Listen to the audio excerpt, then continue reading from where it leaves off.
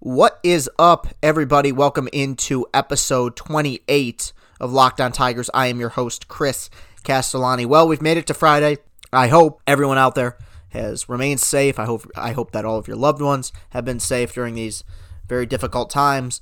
Today, we are talking about the 16th best game of the last decade, and this one is very recent. It comes to us from October 9th, 2019, Game 5, the deciding game of the National League Divisional Series between the Washington Nationals and the Los Angeles Dodgers. Dodgers came into this series as the favorites to win the National League for the third year in a row, 106 wins in the regular season. The Nationals had been the second hottest team in baseball besides the Astros in the second half after getting off to a pitiful 19-31 start. They ended up finishing 93-69. We talked about that National League wildcard game they won, that rally off of Josh Hader in the bottom of the eighth inning. So they had a fair amount of momentum going into the series. They would lose game one behind a tremendous effort by Walker Buehler. They came back and won game two. Strasburg outdueled Kershaw in that ball game. Game 3, Corbin came out of the pen and got blowed up. Dodgers won that one 10-4. And then Game 4 was a weird game. Scherzer on the mound for the Nationals, pitched great. The Dodgers kind of punted it seemed. It didn't seem like they were all there mentally, at least offensively. And then from a pitching standpoint, Rich Hill was on a very short leash. You had some weird pitching changes in that game. I don't know. It seemed like the Dodgers were fully prepared to take this thing back to LA, go to a Game 5 where the Nationals... Game 5 in the National League Divisional Series had been historically a nightmare for the Washington Nationals, having lost Game 5 of the National League Divisional Series at home in 2012, 2016, and 2017. In 2016, they lost to the Dodgers in the game we talked about last week. So a lot at stake here on the mound. You had Steven Strasburg for the Nationals and Walker Buehler for the Dodgers. You had a feeling this is probably going to be a low-scoring game. And both these pitchers had pitched very well in their respective outings previously in this series. Strasburg winning Game 2, Buehler pitching a shutout in Game 1 where he was phenomenal. But right away, after a 1-2-3 inning by Buehler in the top of the first, the Dodgers struck quick. Ground rule double by Jock Peterson to start this game. Max Muncy then hits a home run. Turner walks, Bellinger strikes out, you get a single by Matt Beatty, and then Corey Seager would ground into a double play, but the bottom of the first, it's 2-0. You knew the Nationals had no shot of winning this game if they weren't going to get innings out of Steven Strasburg. This Nationals bullpen was surviving by the skin of their teeth because Davey Martinez was making the decision to get creative, and we saw Scherzer come out of the pen in this series. We saw Corbin come out of the pen twice in this series, including tonight. In Game 3, he obviously got bombed, but either way, they knew that outside of Hudson and outside of Doolittle, this was not a bullpen that was deep or any good. In fact, they were among the worst bullpens in all of baseball that season. And you find yourself already down 2-0, not necessarily a good sign, especially when you get to the bottom of the second and Kike Hernandez leads off with a home run. And it's 3-0 Dodgers. You feel like, here we go again. I mean, it's going to be another Nationals loss in Game 5 of the National League Divisional Series. Buehler especially looked phenomenal on this night. It's sad, and we'll talk about it a little bit later, how it was really an overlooked, awesome performance by the second-year stud out of Vanderbilt University. But in the third inning, the Dodgers didn't score, but they continued to press Strasburg. Strasburg would throw 23 pitches in the third inning. I mean, this was ideal. This was everything the Dodgers wanted. Even if they weren't able to get another run across the board, it seemed like Strasburg was going to be out of this thing in 4 or 5 innings, and that was exactly how you drew it up, because if the Nationals had a lead late in this game, and you could go to Hudson and go to Doolittle, you felt like they had a shot. But playing from behind, they got a great rally in the National League wildcard game off of Hader, but a big reason for that was that Strasburg came out of the bullpen and pitched those 3 scoreless innings. Who knows what would have happened if you would have had to have Rainey or had to have Fernando Rodney come out of the pen and try to pitch some innings for you. So this was looking like another nightmare scenario for the Washington Nationals. And Walker Buehler kept rolling, man. I mean, he was scoreless through 5 innings. In the top of the 6th, he gives up a leadoff double to Anthony Rendon, followed by an RBI single by the youngster Juan Soto to make it 3-1.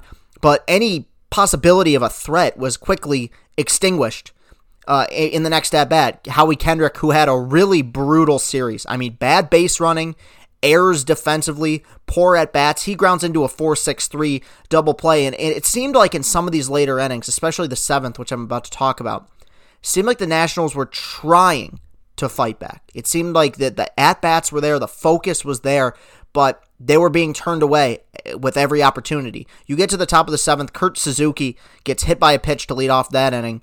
Michael Taylor strikes out, as Asdrubal Cabrera would then line out to center, and Trey Turner would walk, ending Walker Buehler's night. A Herculean effort by the kids. 6 2/3, 4 hits, 1 earned run, 3 walks, and 7 strikeouts on 117 pitches, especially for a guy that young to throw 117 pitches in the postseason. This has gone down as probably one of the most forgotten, remarkable performances in postseason history. He was going to be the hero of this series. He was going to win games 1 and 5 to clinch this series. I love Walker Buehler, man. I mean, he's only going to be in his 3rd year this season, assuming, of course, we have a season, which it does look like right now we will. I said this after he pitched a shutout in Game 1, I believe 6 scoreless innings in that ball game. I think this kid might be the Dodgers version of what Madison Bumgarner was for the Giants. I think this dude is just ice cold. Love watching him pitch, and he leaves this game with a 3-1 lead. Now, Dave Roberts had several options here, in that Dodgers bullpen. He decides to go with Clayton Kershaw out of the pen to face Adam Eaton. 3 pitches, he strikes him out in a slider. And in that moment, it felt like, okay, this might be it. This might finally be the final nail in the coffin for a Nationals team, which had been very impressive, fighting back after that horrible start in the regular season, fighting back against Hader in the NL wildcard game, and being able to take 2 games against the Dodgers in this series. The Dodgers were 6 outs away, and they seemed poised and ready to go to their 4th straight National League Championship Series. Is that what happened? We'll talk about the craziness next. Do you hate stepping on the scale? Well, maybe it's because you haven't met the right one. A company called Withings produced the world's first smart scale, and they are still the best. In fact, Tom's Guide rated Withings Body Plus the best overall smart scale in 2020. If you are looking to lose weight, willpower is key, but so is having the right tools. Withings smart scales are known for durability and an exceptional user-friendly design. Step on and data from every weigh-in syncs automatically to the free app for iOS and Android via Wi-Fi or Bluetooth. Lots of smart scales don't have the Wi-Fi option, and it means you need to have your phone on you.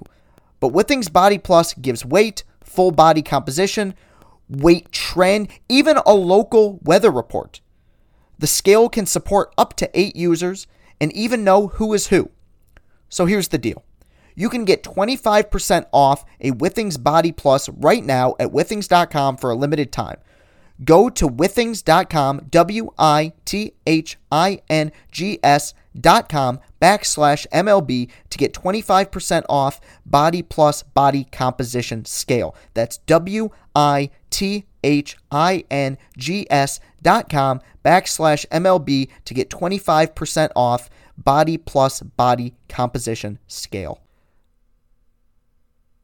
And we're back. So like I said, Dodgers up 3-1 with Clayton Kershaw still on the mound in the top of the 8th inning. We'll talk about that decision here in a second.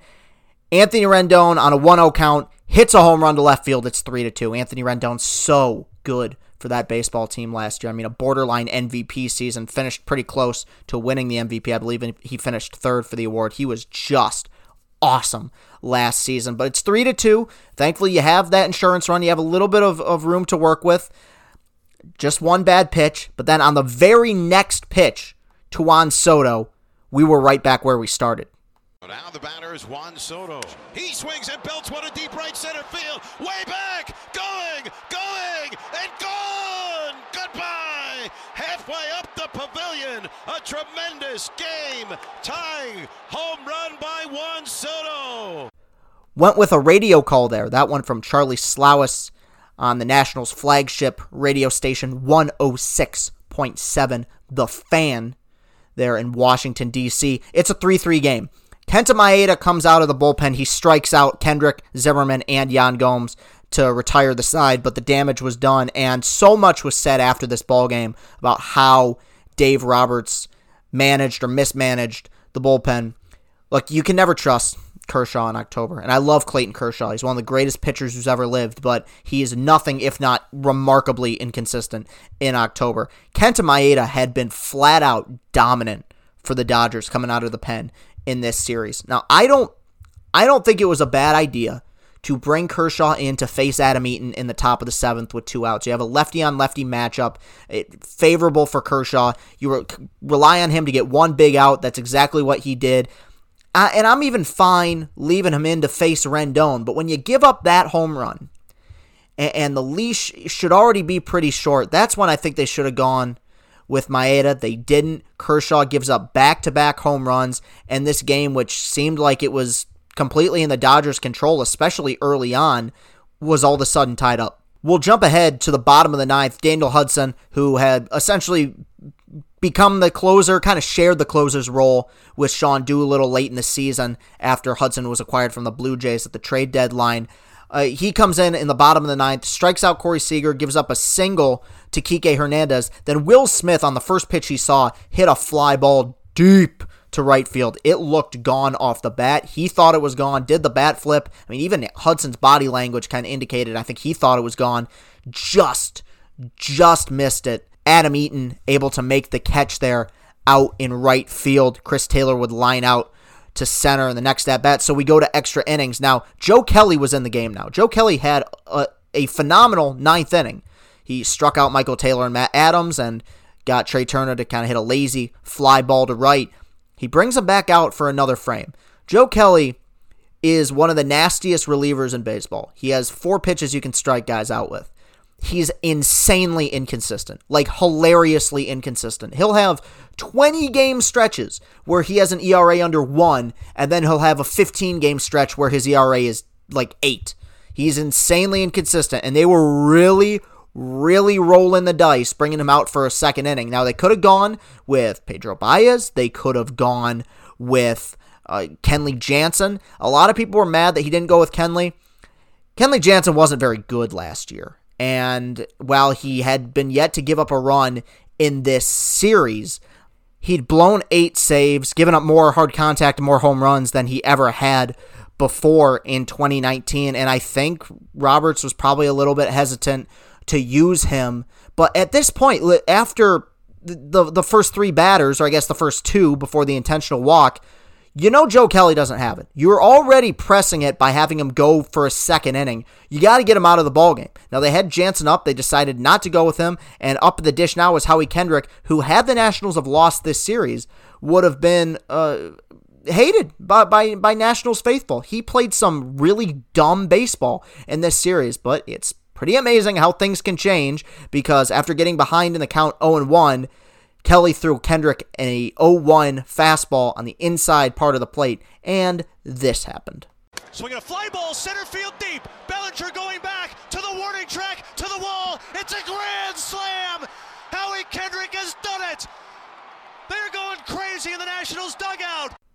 I know he hadn't had a great series, but Howie Kendrick for this baseball team was a godsend for them. And in this moment hits the biggest home run in Washington Nationals history, or at least it was for about 2-3 weeks. We'll talk about another one here later on in this list. A monster shot. When he initially hit it, I knew it was going to be good enough to get the run in, because the pitch was inside, but Kendrick, always been a very strong hitter, was just able to lift it to center, and Bellinger at center field just kept going back and back until finally it was over the fence. You bring in Sean Doolittle to close it out. He strikes out A.J. Pollock. Max Muncy grounds out. Then Justin Turner flies out to center on a play where Michael Taylor made a diving catch for the final out, and the Nationals officially win their first playoff series in franchise history. I mean, from a historical standpoint, this game is remarkably relevant. The Nationals would go on to win the World Series. It was an amazing moment, and this team had so many trials and tribulations along the way. They were tested so many times, and this was just another example of this team having their backs against the wall and finding a way to win. And one thing that gets lost in all of this is Steven Strasburg ended up going 6 innings on this evening, which was a massive massive performance. It might not look like the best stat line, 6 innings, 6 hits, 3 runs, 1 walk, and 7 strikeouts. They needed those innings out of him, and it was just another example of Stephen Strasburg in the postseason cementing his legacy as one of the best pitchers of a generation. For the Dodgers, this was heartbreaking. I mean, I've talked about the Dodgers before on this podcast. They are kind of a perfect organization. They have a whole lot of money, and they spend it pretty well. They draft well. They scout well. They've had rookies of the year and MVPs and Cy Youngs. There is one major thing missing. No world championship in the Andrew Friedman era, and it's shocking. And I think this one, even more so than some of the World Series losses, may have hurt the most because, look, this Nationals team was gutsy, man, and they were very, very good. Dodgers were loaded, and they fell apart once again to an inferior team in the postseason, and it's led to another year, another round of can the Dodgers finally get over the hump? You know, it's so weird because for the longest time, the Nationals were that team. They're eventually going to fail team that we saw in the postseason almost every year. That has changed. It's now Los Angeles. Every time, no matter the record, no matter how well they finish in the standings, you always think at some point they're going to blow it. And until we're proven wrong, I think a lot of people are going to share that mindset. An incredible game, an incredible moment for a really gutsy Nationals team pulling this game out, shocking baseball and shocking Los Angeles. A remarkable game. Very, very fun game to watch. It had a little bit of everything. So that is going to do it for this week of podcast. Thank you very much for supporting this and listening to me. You can follow me on Twitter at Castellani2014. That's at CASTELLANI2014. You can follow this show on Twitter at Locked On Tigers, and eventually I'll be doing mailbags again, and you can email me those questions at lockedontigers@gmail.com, and if you feel nice, which I hope you do, you should always be nice, please go to Apple Podcasts and leave a positive review under the review section. When you look at this podcast, it would be much appreciated. So thank you very much for continuing to support what I do. If you enjoy this podcast as well, please spread the word, share it with people, let them know what you're listening to, and hopefully they can be locked on soon enough with Locked On Tigers. So thank you for listening. Have a great rest of your day. Have a great weekend, and go Tigers.